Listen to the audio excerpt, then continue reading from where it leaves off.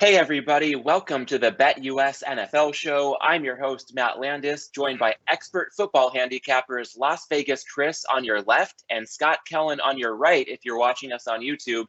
And guys, right off the top, as the saying goes in the NFL, if you have two quarterbacks, you don't really have any. But the Patriots, with their preseason showing last night, are becoming quite an interesting story with that competition between Cam Newton and Mac Jones. Yeah, Matt, it's interesting, and I think I don't think we're going to know. We know the way Belichick plays this.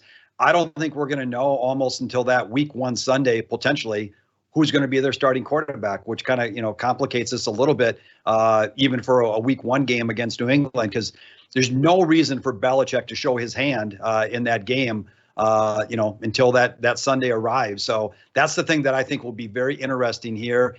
And like I said, it kind of complicates, how you handicap New England.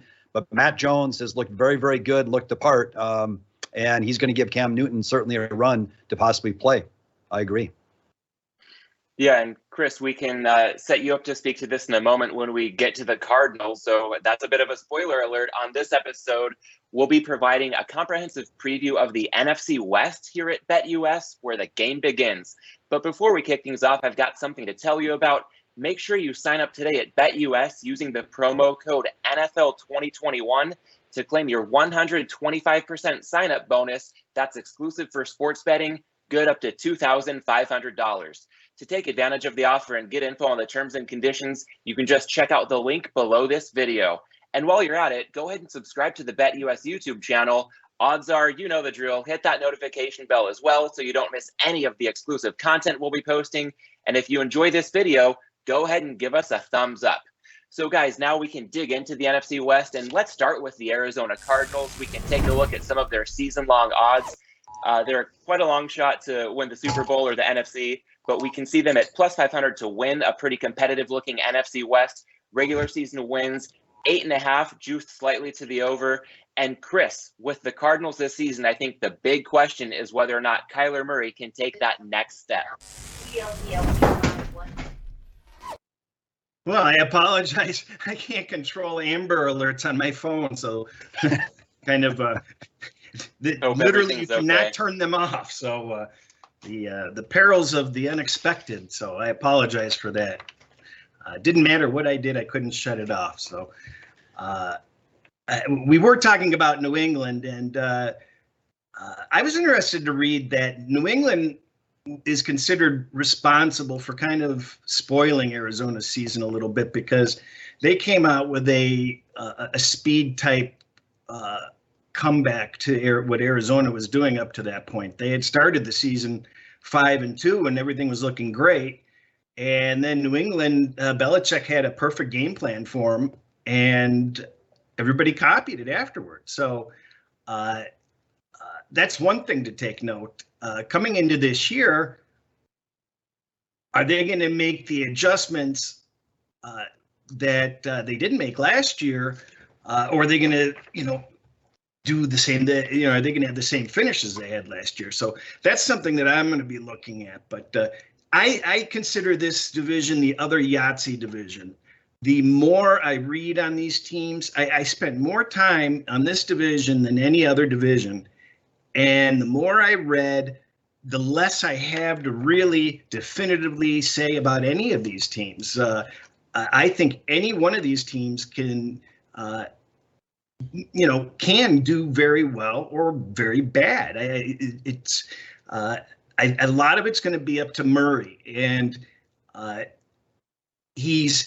remember every time I bet against Murray, he's the one player that just scares the hell out of you. I think the guy is very underrated. I know, Matt, you'd like to bet against him for MVP, but if Arizona won the division or had a really good year, he's the type of guy that's going to get all the attention every week. And he's got that explosiveness. He's scary. And he's the one guy, if you're betting against Arizona and they're on that 2-minute drill, you're sweating bullets. I mean, you really are. And it's just something that concerns me with that. And then one last thing about Murray. He's one of those, believe it or not, you'd never believe it, he's one of those bad ball quarterbacks that has actually had bad luck. he's throwing fewer than 10% bad balls. And he was getting intercepted at a higher rate than he should have. So he's actually due for fewer interceptions if things hold true. Yeah, I think that's a very fair point. And with that Murray bet, what stuck out to me was when Circa posted its MVP bets to, look ahead to the season. Props to them for offering a two-way market. And I was really blown away to see Murray. I believe their opening number was 8-1. That's a lot of love for him in the MVP market. So I saw that the no would be 15-1, obviously Circa building in a bit of a hold.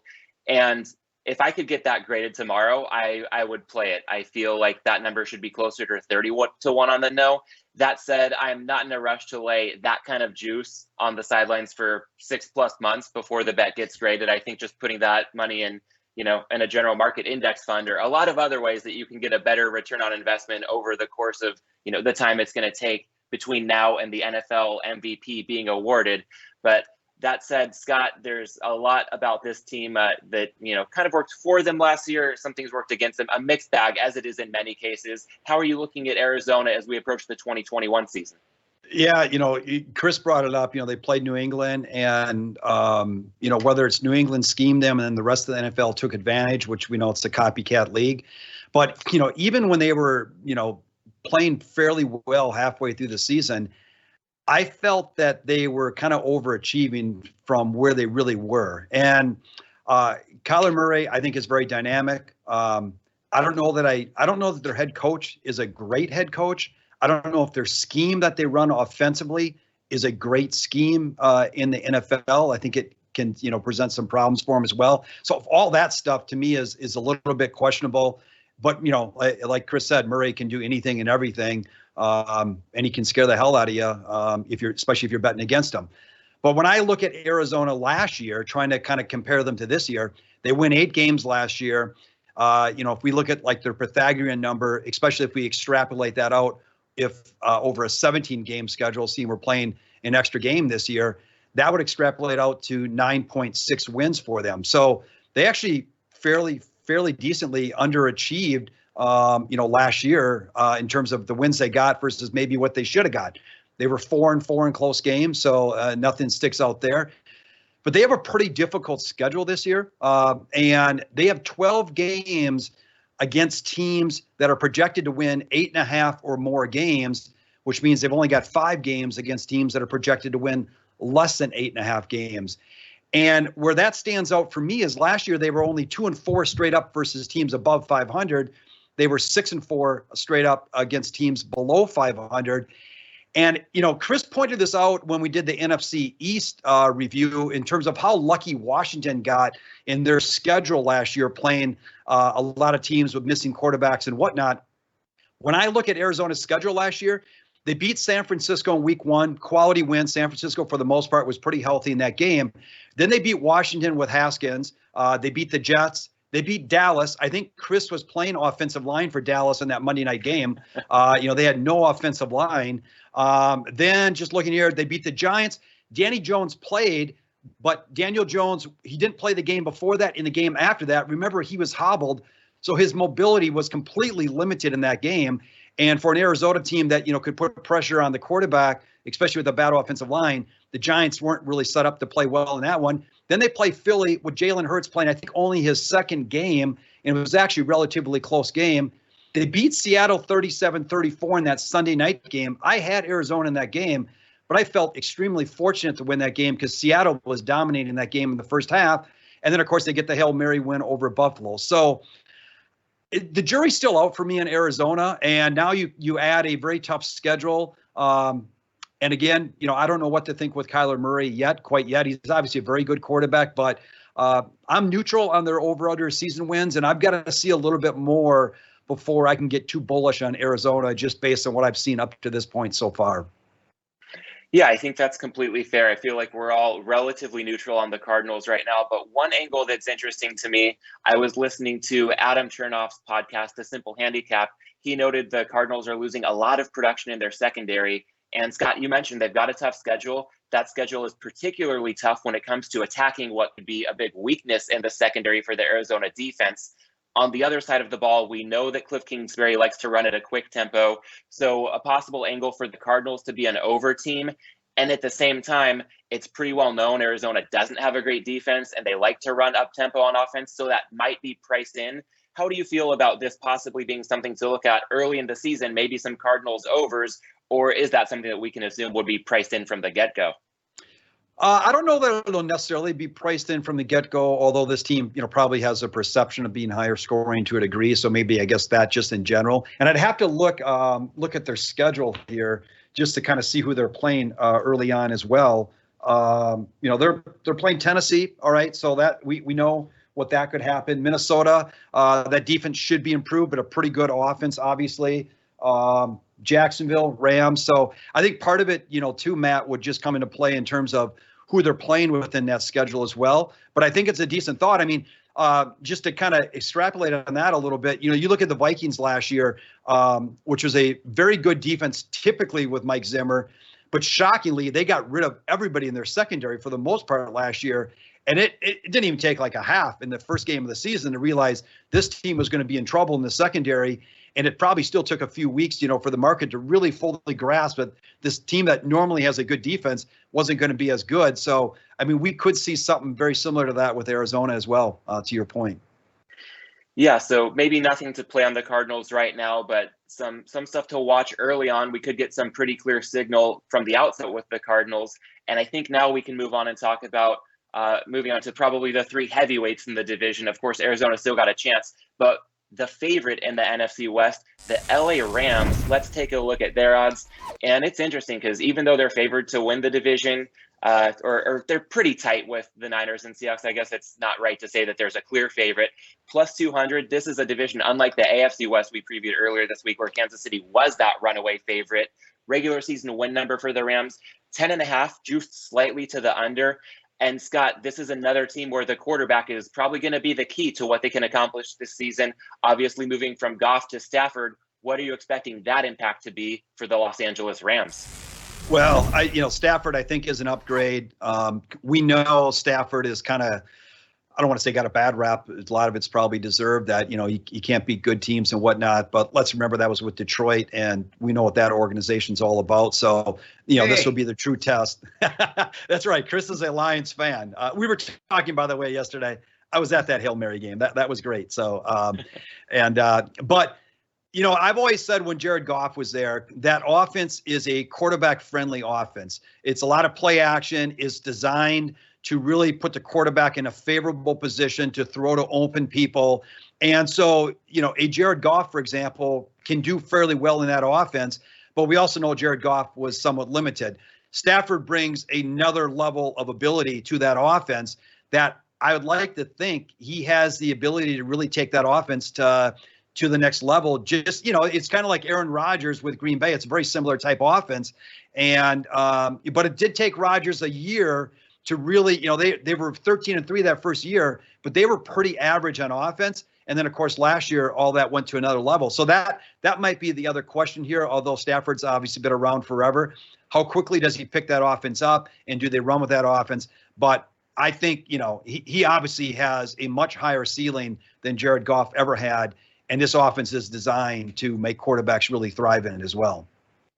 Yeah, I think that's well said. And on the other side, Chris, while there's a much higher ceiling as Scott touched on, there could also be a little bit of turbulence, especially early on with some of the changes the Rams are going through on that side of the ball. Well, I was really happy for Stafford going to the Rams because I'm a Ram. I really enjoyed betting the Rams over the last couple of years. And I don't know what it is. I just like the Rams. So it was a good spot for him to land. But boy, did everybody fall in love with him and anoint him all of a sudden a top tier quarterback. And he hasn't really, I think he can do well, but we don't know for sure. And he doesn't stay healthy for the entire season. And the Rams have lost a lot. They lost 6 coaches. And you can go completely around from offense to defense, everywhere. They don't have any depth. I mean, and you're looking at a team over the recent years that's lost the most amount of games, number 2 in the league, number 1 in the league, number 8 in the league, number 4 in the league, first.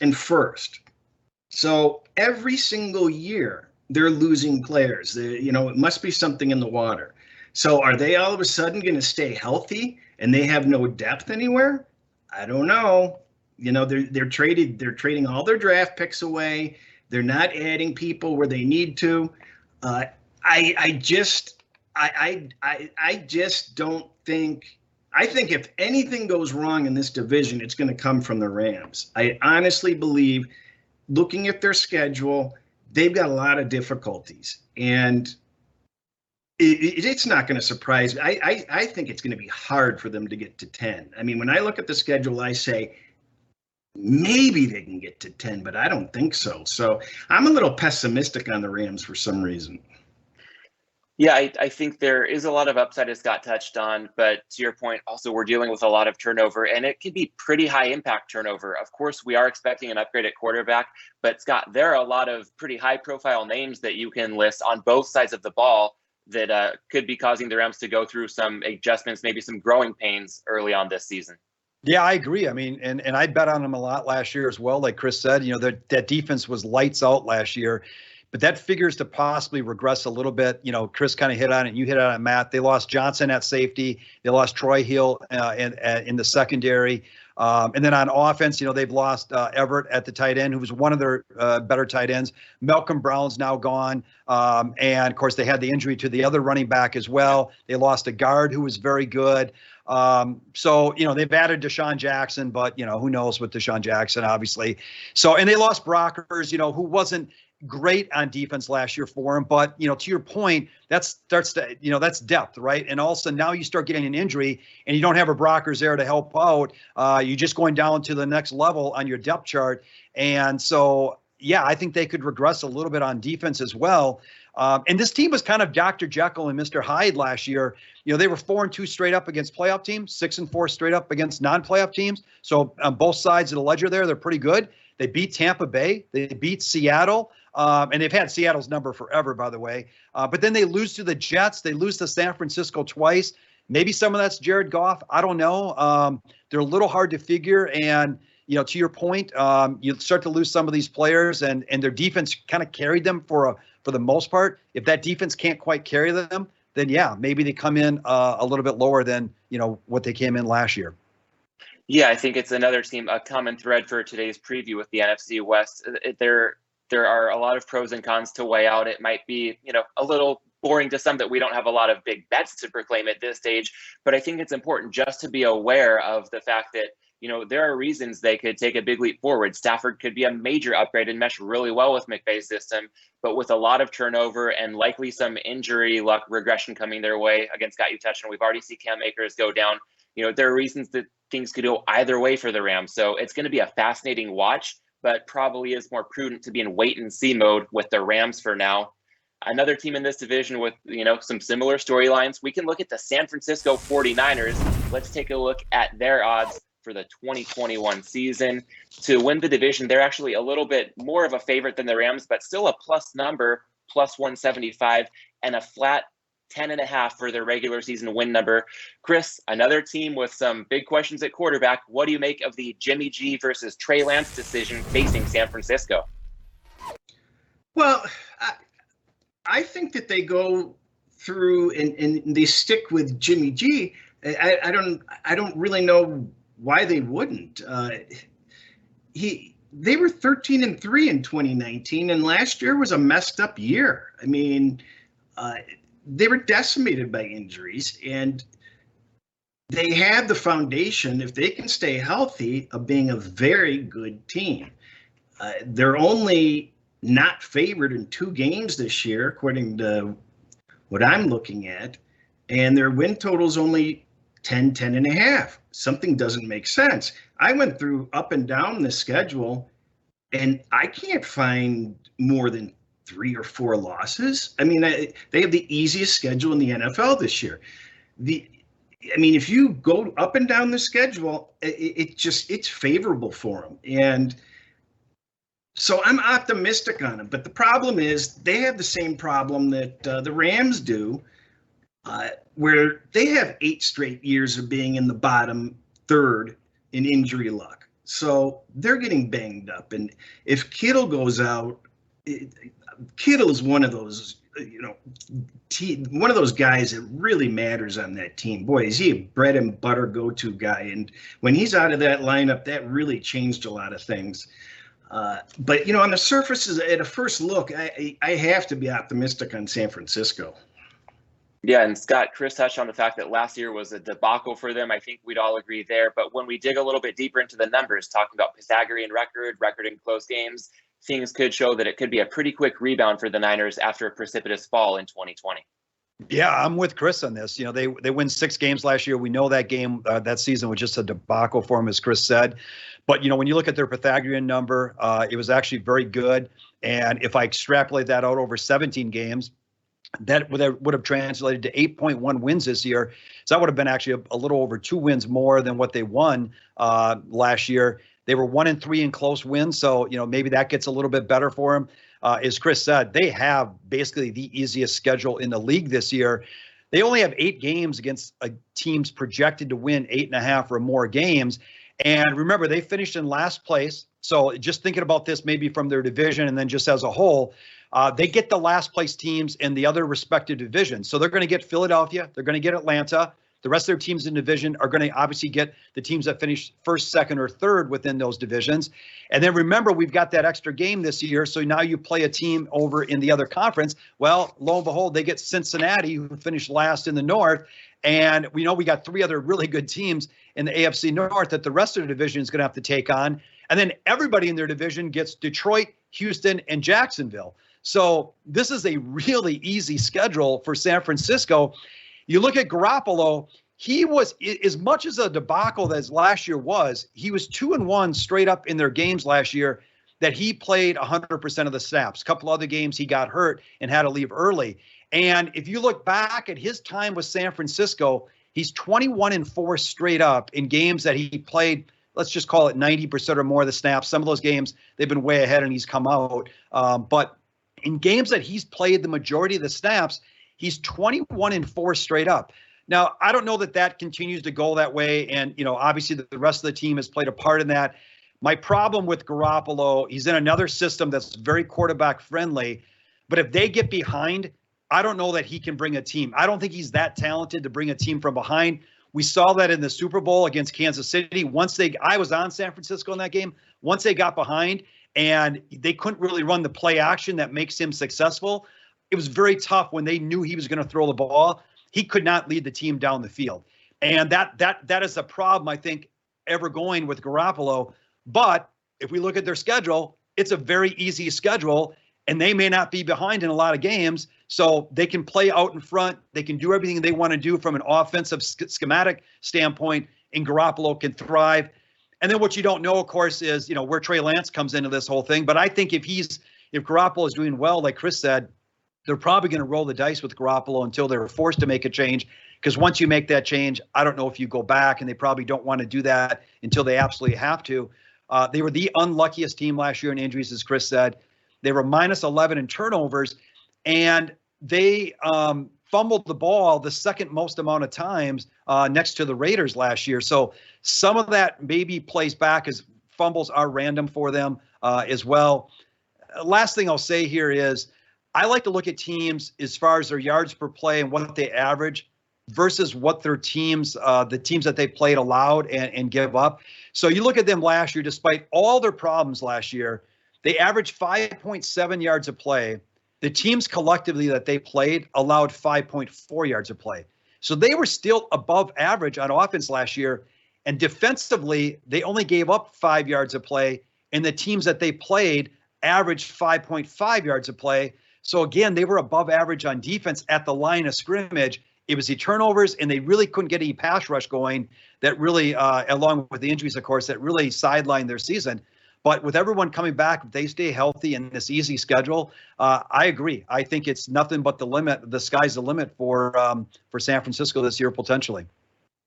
Yeah, and I think that we all see a lot of reason for optimism, but something we talked about in the AFC West preview earlier this week, that number in the marketplace can be the great equalizer because we're projecting a 4.5 win increase year over year. So it is kind of priced in at this point. Just because we're optimistic doesn't mean that we're telling everybody to go bang the overs on San Francisco right out of the gates. And I guess to wrap things up with the Niners, Chris, we can kind of go full circle with where we started. The quarterback situation, I know there's a lot of reason to keep Jimmy G for stability, an easy schedule, and you don't need to maybe stir the pot too much. But a common narrative across the sports media landscape is that the Niners really went out on a limb. They traded a lot to get the number 3 pick, so they've kind of stuck their neck out for Trey Lance. So contrasting that narrative with what you think about their schedule and what Jimmy G can do to kind of steady the ship, what do you think the long-term prospects are for their quarterback dynamic? I mean, do you think this is a year where even though they invested so much to get Lance, they would really just let him sit the whole season? I don't know why they can't let him sit and learn. I mean, that's the way it used to be. And let him learn. I've got no issue with that at all. I don't see why there's a rush. I think, that's just going to cause problems in Chicago also. We'll talk more about that when we get to the NFC Central, but boy, they make a mountain out of a molehill. If Jimmy doesn't do his job, then you try him out. But why wouldn't you, with his success, why are you forcing him out? It makes no sense. It seems completely illogical, but maybe there's injury concerns that we don't know about, and they think he's fragile and they wanted that backup. That's perfectly logical also. So we don't really know, but what's going to be important for the Rams, horrible on special teams. They have to do better on that. That's one of the areas where they were at the bottom of the league also. And like Scott said, they don't get to the quarterback. They only had 30 sacks last year, and they played, teams that they should have been able to do that against. So I guess that's about it. I think this is one of the teams, if they don't have any injury nightmares, I think this is the most dependable team in the division as far as I'm concerned. Yeah, and I think I might have heard you say the Rams there, but of course with the Niners and their ability to pressure the quarterback, the reason I circle this back to the Niners specifically is because if they can get anything close to a full season out of Nick Bosa, that might make a huge difference for them up front as well. Yeah. So I think we've covered about all the ground we can right now with the Niners. We can get to the fourth and final team in the division. No question about who's going to be under center for them as long as he stays healthy. Of course, that would be Russell Wilson leading the charge with the Seattle Seahawks. As we take a look at their odds for this season, another team that's just a short plus number to win the division, plus 250, regular season win total, another NFC West team in double digits, a flat 10 for the Seattle Seahawks. And Scott, there was some offseason drama with Russell Wilson, but how do you expect that to play out, or maybe not be so much of a factor once they get the season rolling shortly here? I think they'll be fine with that. Russell Wilson, he's a pro, and that guy. I don't think I've ever seen Russell Wilson be a negative guy. And once the season gets going, I think they'll be fine there. Have they helped the offensive line? They added some stuff there. We'll see. I mean, that was certainly a weakness to them. When they played the Rams last year, even the game they beat the Rams kind of, Goff kind of almost gave them the game. I mean, the Rams just crushed them, at the line from a defensive line to the offensive line standpoint. So we'll see. I don't know if they've improved that enough, with everything there. They have picked up some help on defense, which, maybe it will help them on defense as well. But I think Russell will be fine. The guy's a pro. And, if there was any rift, during the offseason, I think that's done, long gone, and they will go forward like they do every single year. Yeah, I think that's very well said. And Chris, what are you looking for beyond what we already know about Russell Wilson to get a pulse on the Seahawks this season? I never have a pulse on Seattle. I thought they would crash and burn, and they started last year out very well, unexpectedly. They're the one team that actually got screwed in this division. All the other teams in the league have positive rest. Seattle is the one team in the division that doesn't have positive rest. They play two teams coming off their byes. None of the other three teams play teams coming off a bye. They play 3 primetime games on the road. So they start off the season 3 out of 4 on the road. So there are some scheduling quirks that kind of work against them. But they just find a way to do it every year. They've never had a season where, with Wilson, where they've won fewer than 9 games in 8 years. I think all but one have been double digits. So I don't know what it is. I can never get a read on this team. I think that they have enough there where they're going to do well. But the defense, which wasn't all that great, somehow ended up number 12 on my rankings last year. How is that possible? Last season was a tale of two seasons because they started off passing. Carroll was, begged by the fans. Will you pass the ball? Will you pass the ball? Will you pass the ball? And he did it for the start of the season and had to get away from it. And that changed the whole complexion. They went from, super overs to super unders, and statistically ended up number 12 on my defensive charts. I mean, that's a shocker. But they didn't, I don't think they got stronger on defense. So, and they did give up, bad games at times. So I just don't know what to expect. This entire division is, like I said, Yahtzee. And realistically, my job, as far as I was concerned, is just to look at all these different angles and not to be surprised by what can happen. Yeah, and I think just being prepared for any scenario and being well informed, not going into it blind, but understanding that no matter how much information you have, a lot of this will be pretty unpredictable. So kind of bracing for anything seems like a fair way to go. One thing you touched on, their defense being surprisingly good last year. That's something that tends not to be as predictive year over year as a lot of offensive numbers. And even on the offensive side of the ball, something that's not so predictive year over year that might regress in their favor would be the offensive line. Scott, I know they were weak last year protecting Russell Wilson. Do you see any signs of improvement for that unit in 2021? Well, it's hard to say. I don't know how much better it's going to get. I mean, they've added. I think it was Gabe Jackson. I think they brought over there, or one of the guys from the Raiders. I don't have it on my sheet here, so they might help a little bit. To Chris's point with the defense, I was just looking at their schedule. You know what improved their defense last year, Chris? Was they played the Giants, they played the Jets, they played Washington. And they played the Rams where Goff got hurt halfway through that game. So, you start playing a whole lot of bad offenses and all of a sudden your defense starts getting pretty good.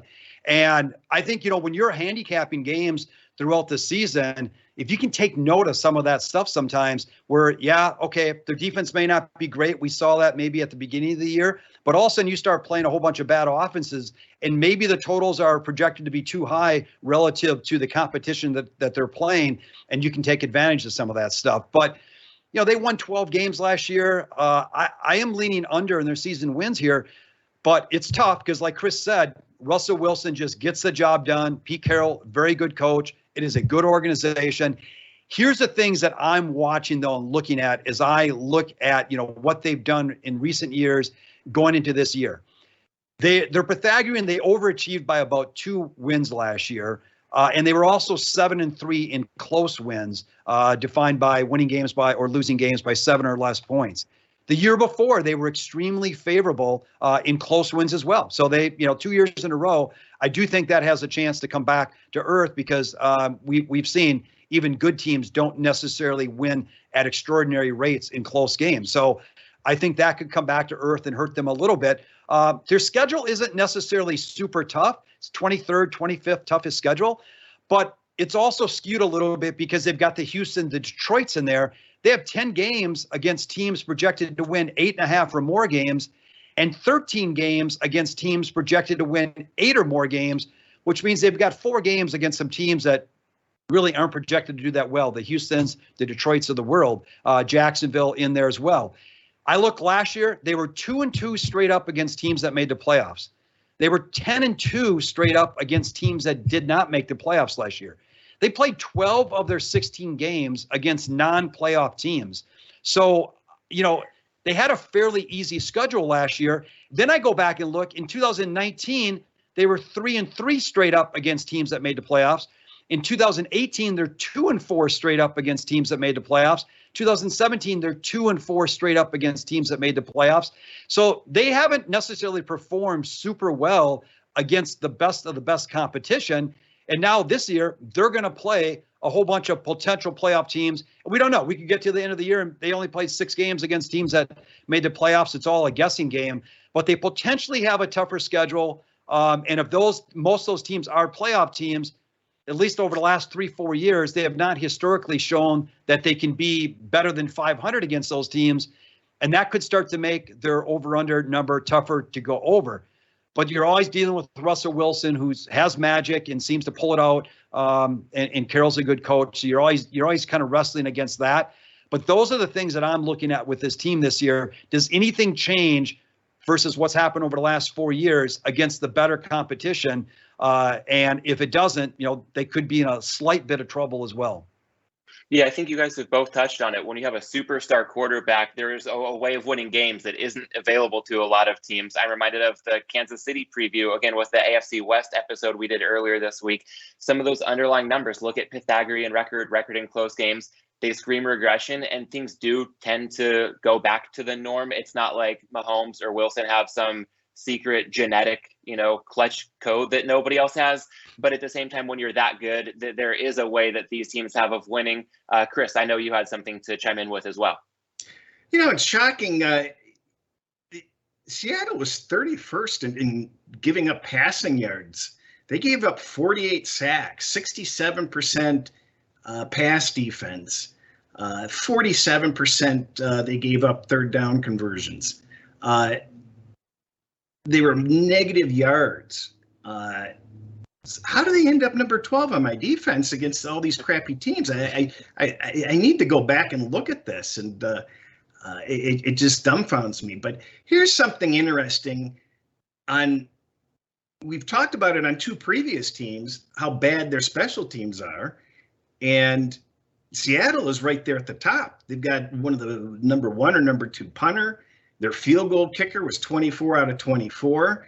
They were the number 2 best special teams unit.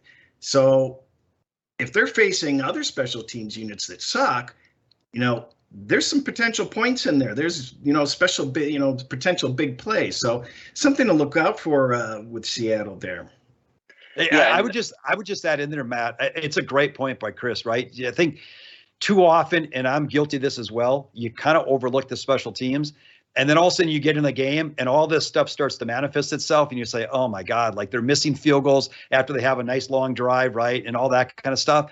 And to Chris's point, those points add up very, very quickly, or Seattle's always starting at the 40-yard line because they punted the other team inside the 10-yard line and then their defense was fortunate enough to hold them. And that stuff shows itself very quickly. And it's something that you don't want to overlook. And Chris, I think it sounds like he does a much better job of that than me even in really kind of looking at that piece of the game. And, I don't know if it's 1/3 of the game, but it certainly is a very important piece of the game. Yeah, and as a Chargers fan, you do not need to extol the virtues of good special teams play to me, but I do think that as we touch on special teams, it's interesting because something that I've seen some good research on indicates that kind of like we talked about with defense and offensive line performance not being sticky year over year, special teams can be particularly fickle year over year. And I know we've seen Bill Belichick for most of his tenure with New England, they've stayed at the top for a reason. A team like the Chargers, maybe they've stayed at the bottom for a reason. It's not that, teams are immune from some level of stability for better or worse, but generally there is a good bit of fluctuation. So while Seattle was really good in special teams last year, is there any underlying logic that you see for this continuing, or is that something that could also possibly regress back to the norm for them? Me, I have no idea. It's like, yeah, I don't know. I mean, you would think if a perfect field goal kicker, is going to be pretty good year after year, and punting seems consistent from year after year. So, obviously the punt return and kickoff differentials were pretty solid. How far, it doesn't seem likely that they would reverse themselves significantly. So that seems probably like one of their most consistent parts to their game, along with their offense. So the defense is what's going to be the wild card here. Yeah, it's so interesting because you laid out some points why special teams seems like it should be predictive. In some ways, I don't know exactly why it tends not to be for a lot of teams. But again, there are some exceptions out there, and Seattle might be one of them. And one thing I wanted to circle back on that might be related to their special team success, Scott, you mentioned that Pete Carroll is a very good coach, and I'm sure that some people watching this on YouTube or listening to this in podcast form would vehemently disagree. He seems to be a polarizing coach for some reason. So There are plenty of reasons why people like to pick him apart. I know the offense being, run heavy, and I know they did let Russ cook, so to speak, for a bit last year. But when you say that Pete Carroll is a very good coach, I want to give you a chance to clarify that, knowing that some people would have a pretty strong knee-jerk reaction the other way. Well, when I look at, first of all, you've got offensive coordinators, defensive coordinators, and obviously the buck stops with the head coach. But when I look at a head coach, I'm not so much looking at it from a coaching perspective as you would think a play-by-play, but I'm thinking it more from a leader standpoint. Pete Carroll is a great leader. Now you can agree, disagree with what happens on the field, but the leader, I don't remember which division we were talking about. I think we were talking about the NFC East, and I was saying Ron Rivera is a great leader. Look at what Ron Rivera did with that club that is essentially been dictated by Daniel Snyder year after year, and just a mess. And, the GM might have been part of the being a mess. But Austin Rivera goes in there, and this team seems to be Ron Rivera's team. He is, and Snyder had a whole bunch of other legal issues and all that stuff last year. So who knows where that played into this as well. But I just look at it from a leader standpoint. I think Pete Carroll is a very good leader. I think for the most part, he has his team and the team hears his message. And, more so from that, I agree. You can question some of the things they've done offensively and whether that's the offensive coordinator. And obviously it all stops with Carroll from that perspective. But I think Pete Carroll is a great leader. And at the end of the day, your coach has to be a great leader, in my mind, to really succeed. And that's, I'm speaking more of it along those terms than anything else. Cool. Well, yeah, thanks for that context. As a USC grad, I know I'm biased, so I like leaving it to you to speak to his magnetic personality. And of course, we need a baseline level of competence from any head coach in the league, but the ability to maybe play more of that CEO role and be able to delegate other responsibilities, that can ultimately be a big piece of the pie as well for some of these teams, nailing it from an organizational standpoint. So I think on that note, that about wraps up what we can speak to for Seattle and in turn the entire NFC West. We can take one more look at a graphic if you're watching this on YouTube, overlaying the division odds to take a look at some outrights.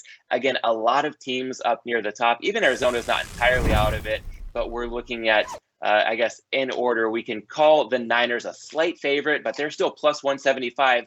The Rams right on their heels at plus 200, Seattle plus 250, and Arizona plus 500. But as we talked about off the top, if Kyler Murray and Cliff Kingsbury can really help the team take the next step, they're not out of it by any means either. So this is a pretty cutthroat division. We don't have any bets to break down. I think there's a lot of really good food for thought. And at this stage, maybe more of a watch and learn approach with, Chris mentioned this being another Yahtzee division, but the NFC East, more of a Yahtzee division historically because it can be a bit of a dumpster fire. This has a lot of really good teams. We could see a lot of really high quality football coming out of the NFC West in 2021. And on that note, I think that's going to wrap things up for us today. I'd like to thank you for tuning in to the BetUS NFL show. If you have any thoughts or questions or suggested topics for future videos, go ahead and let us know in the comments of this video on YouTube, or reach out to us on Twitter if you're listening to this in podcast form. Speaking of Twitter, you can follow Chris at Las Vegas Chris. That's spelled CRIS. You can follow Scott at Sixth Sense NFL, and you can find me at mlandis18. And for those watching on YouTube, you know the drill. Go ahead and subscribe to the BetUS YouTube channel. Hit the notification bell so you don't miss out on any of the action. And if you like what we're doing, and if you've made it this far, odds are you do like what we're doing, go ahead and give this video a thumbs up. And last but not least, don't forget to use the promo code NFL2021 when signing up at BetUS to claim your 125% sign-up bonus, exclusive for sports betting, good up to $2,500. All right, everyone. Thanks again for tuning in. That'll do it for us for now. We'll see you soon right back here at BetUS, where the game begins.